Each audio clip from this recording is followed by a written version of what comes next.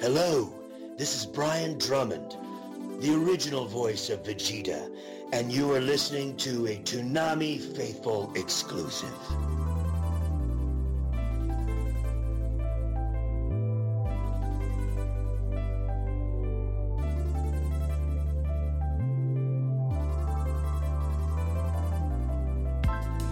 Hello guys, and welcome to this Toonami Faithful exclusive interview. And today I have a special guest, and would you like to introduce yourself, sir? Yes, hello, my name's Brian Drummond. It's exciting to be here. And thank you for taking the time to do this interview. Of course, I had some problems doing this, getting ready, so... No worries, we're up and running now, it's all good. Yes. So first question is how did you get your start in voice acting? Well, that's the big one, but I started in theater school. I got into a great theater school in the Vancouver area, and when I graduated from there, did stage work and some film and TV on the stuff that was being shot out here in Vancouver, like X-Files and Stargate and a few of those bits and pieces. But I kind of stumbled across, I think kind of maybe there was an advertisement or something I saw about some voiceover work on a new series that was going to be recorded here by at Mainframe Studios at the time called Reboot. And they were doing some initial casting, and I went out for an audition for it. I did not get a role in my first audition, but shortly after that, I auditioned for a new G.I. Joe series I heard about, and they were doing a big cattle call, and I landed one of the recurring leads on that show, a character who was called Ballistic initially, but I guess that name was a little too aggressive for kids' Saturday morning TV, so they changed it to Eagle Eye because he was the sharpshooter. And I worked with Sue Blue, who's a fantastic director out of LA, directed tons of Teenage Mutant Ninja Turtles and piles of stuff, just a great director.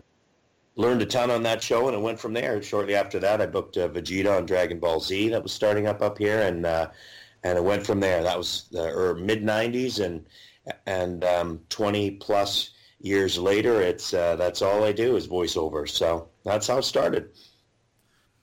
Okay, well that kind of answers my second question. Yeah. What was that?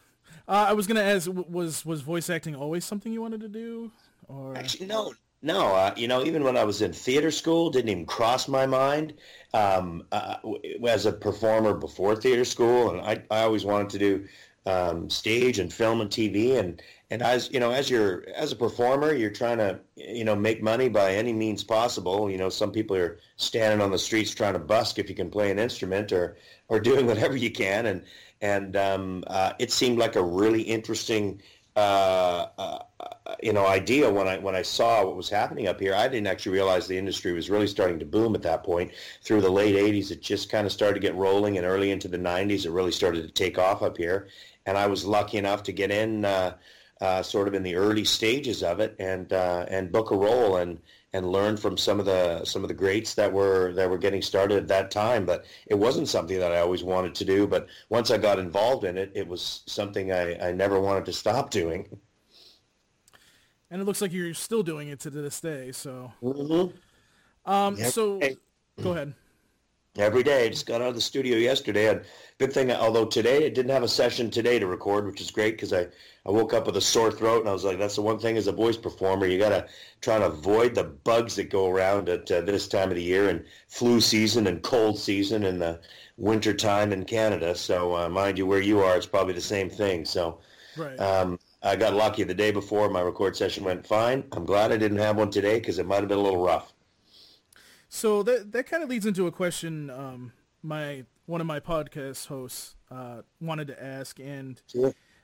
He was interested in wondering, is the dubbing industry in Canada, because that's where you're recording, right? Is in Canada. Yeah.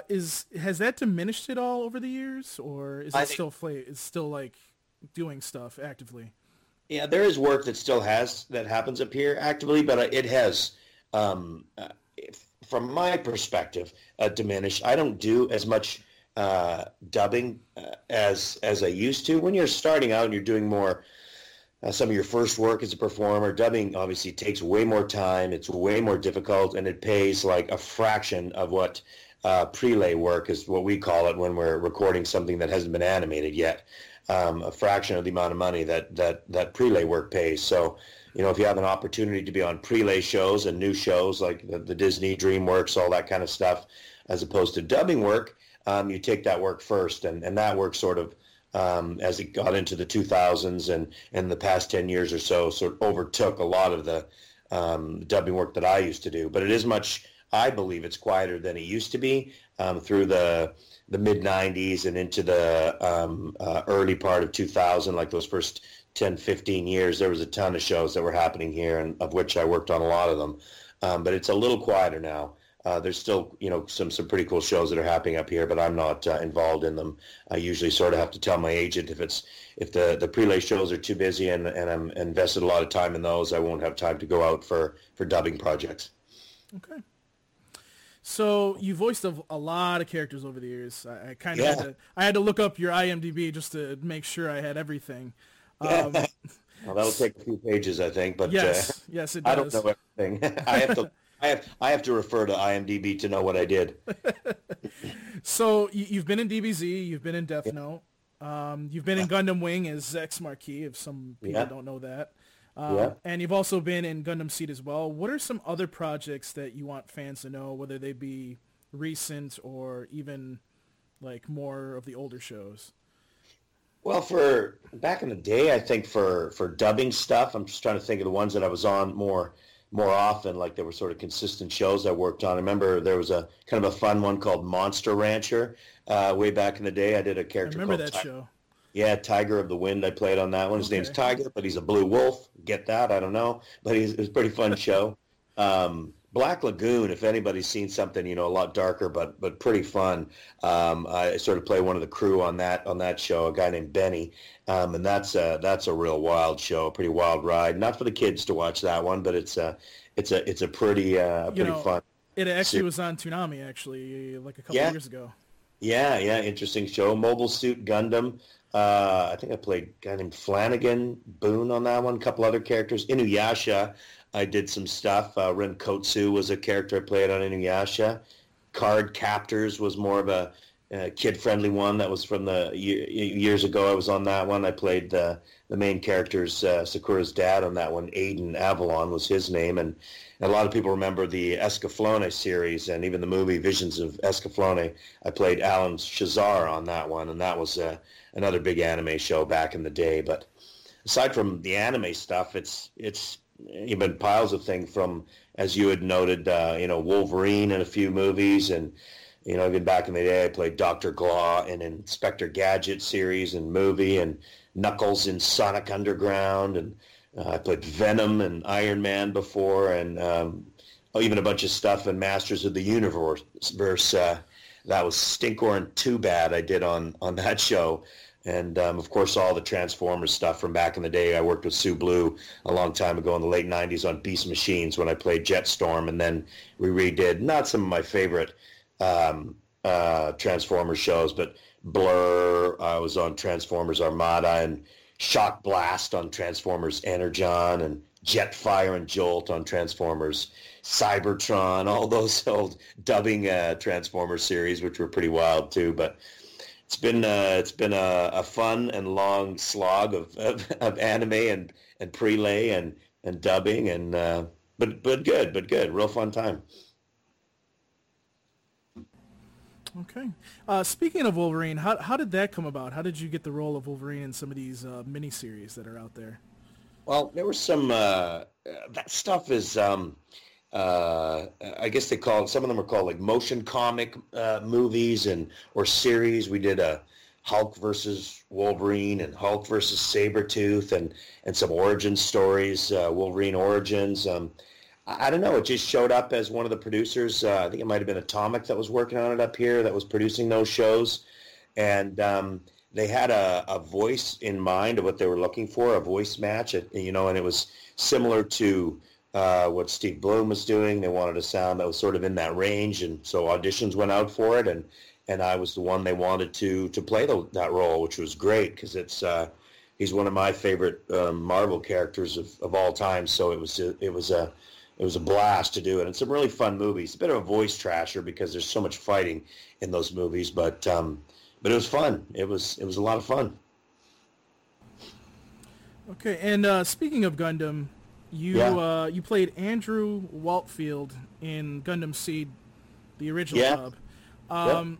They recently announced that there was a new dub for the Gundam Seed that's coming, that Right Stuff and Ngozi, I can never pronounce that company's name that's along with them. And I noticed that your character's name wasn't mentioned on there. Are you going to be returning as that character possibly? Highly unlikely, highly unlikely. I haven't seen it on a list of something that's coming through town here, so I'm assuming it's probably being done somewhere else, and someone else will have an awesome chance at putting their flavor on Andrew Waltfeld themselves, which good for them. You know, we all get to have a crack at some of these roles, just like Wolverine's been played by a lot of guys, and Vegeta's been played by a few different people. Dr. Claude, a couple different people. You know, we all get a crack at them, and it's fun to be able to do. And that won't stop in the future. When I'm long gone, there'll be someone probably taking on some of these roles that we did for years and putting their own spin on them, which is great. Okay, so how did you get the role of Vegeta in the first place? How did that come about? Well, that's just the same as any of the projects we've worked on. As my agent knew that I was interested in voiceover while I was doing other stuff, these projects come by the agents first. When someone's casting a show, they send out the breakdowns to the agents. The agents send them out to their talent, and they say, well, we want you to read for this one, and that one. So I probably read for Goku and Vegeta, and I think I read for a number of the characters, Krillin. I can't even remember at the time, and I had no idea about the show at all. This is mid-'90s. None of us here in Vancouver had. You were flying by. I mean, Funimation was flying by the seat of the pants at the time, and trying to figure out how to put this stuff together, how to even to write it, and translate it properly, and make the scripts make sense, and in a way that TV was going to be allowed to air it, because some of it was stuff that they couldn't even air, like on Toonami. They can put this stuff out there now, but obviously we couldn't say blast you to hell. We had to say blast you into another dimension. They had to recolor over all the stuff that looked like blood and make it look like dirt. Put clothing over all the bare butts and stuff. So it was the Wild West of trying to run that business back at that time. And that character just came across my table, and when I went into audition, Barry, who was the producer on the show, he said, yeah, he's a diminutive guy. But he's full of attitude. He wants to, he's got a pretty big, bit of a megalomaniac, a superiority complex, all kinds of stuff. But he's also a prince from where he comes from, so there's got to be a little regality to it. So I just threw out some ideas, and they picked one, and I ended up taking on that role. The voice morphed over a little bit of time as we got through that Frieza series, and then obviously changed again once it moved on to Funimation with Chris in Dallas. So speaking of that, obviously you weren't part of Dragon Ball Z Kai, and you weren't part of... Well, we did do Kai up here. Oh, you did? You did do Kai. Yeah, it hasn't aired anywhere as far as I know yet. I finished it like a couple years ago as Vegeta again. Some of the other roles changed up, but I played Vegeta again for the whole of Kai. And whether it's going to reappear or show up in a DVD format, I don't know. Just some pressure from the fans, I think, would probably get it out there, because it has been done. It's all been recorded. It's completed, and I've never seen the final aspect of it, but I know I was paid to go to a lot of sessions and do a whole lot of screaming again as Vegeta, and it's out there. But we've got to see who will pick it up and air it, or put it straight to a DVD box set or something. I don't know. But that part's out of my hands. Right. So the version that we saw wasn't the version that you did, pretty much. No, that's the Funimation version. But we did. There's a whole other version of it that's been recorded in the can, as it would be, and I'd love to see it myself. I would love to hear that version too. Actually. Yeah. Definitely.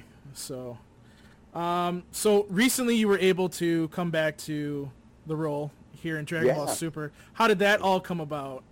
Well, Chris and I over in the past year, we'd have a couple of direct messages back and forth over Twitter, And we said, we got to catch up for a beer sometime. He seems like a super cool guy, and I'm sure we'd hit it off. We haven't met yet, but we thought we'd hit it off. So he ever said, "If you're ever in Dallas, we got to catch up." And I said, "Yeah, if you're ever up here, same thing." And then he said, "Yeah, if some role ever showed up on Dragon Ball Super, would you be interested to maybe throw something out there?" I said, "Yeah, I'm not sure what it is, but depends on my schedule. But maybe let me know."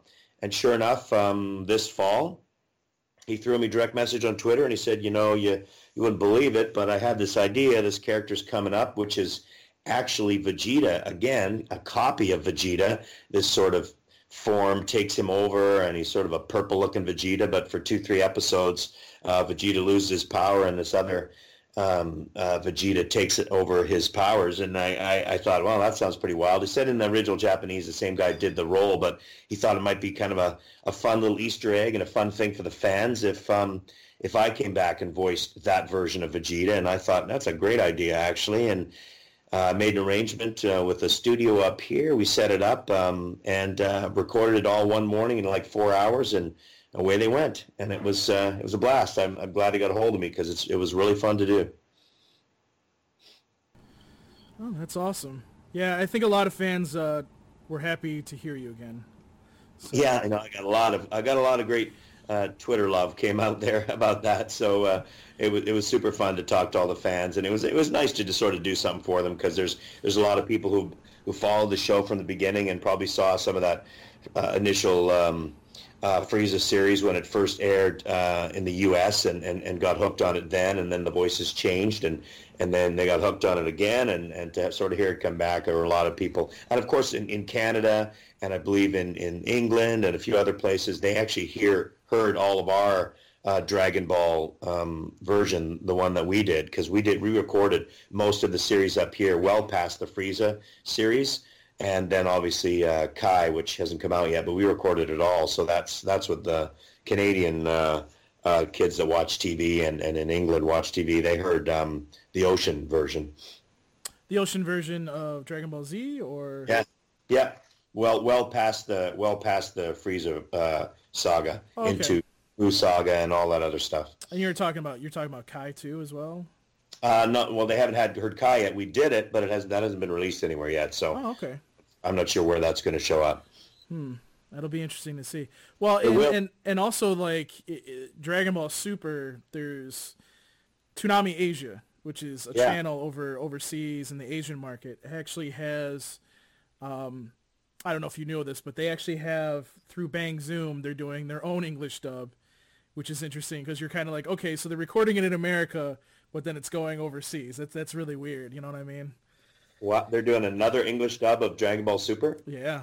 Wow, that's bizarre. Yeah, it's all got to do with rights holders and who have rights to certain areas. And instead of buying what someone did, I think it just and that was the same with Ocean Studios. Must have been the rights that they had that they were able to keep on doing it with the cast up here. And even though it moved to be done by the Funimation group in Dallas, so yeah.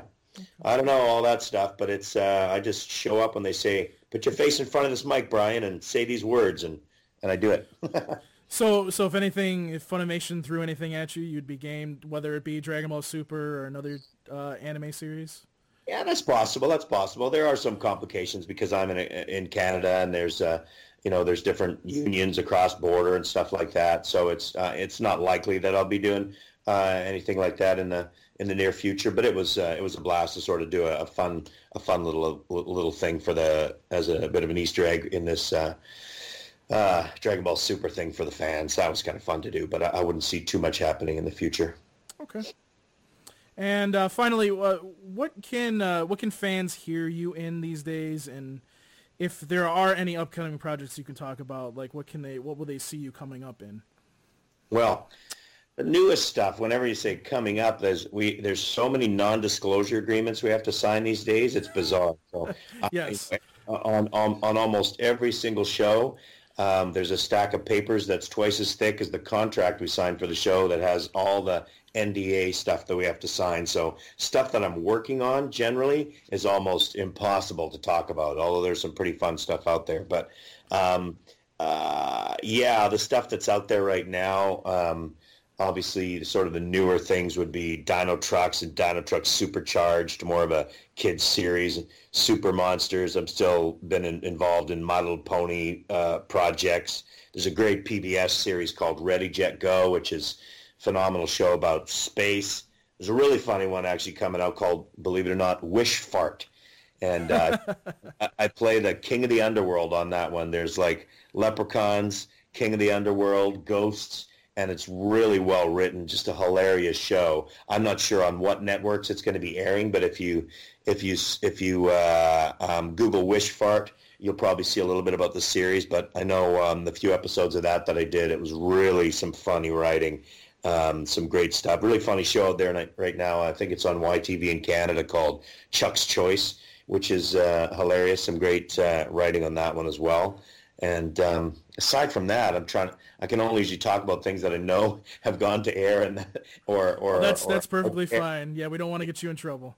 Yeah, I know. As soon as you say one thing, then there's some lawyers calling me, and I'm like, oh, geez. But those are some of the ones that we're working on right now, and that'll be out there soon. But there's some fun stuff coming too. Believe me, Vancouver's busy, probably second only to LA as far as animation markets are concerned. Not just from the building the behind the scenes and the actual animation, but from the voiceover side. It's a busy city right now. Okay. Yeah. Well, thank you, Brian, for doing this interview with us today. And no worries. And we appreciate you taking the time. Yeah, thanks for rearranging the time too. I realized I had this play to get to tonight, so I appreciate you being able to do it a little bit earlier for me. Yeah, no problem. Well, have a good day, sir. All right, you too, man. Thank you.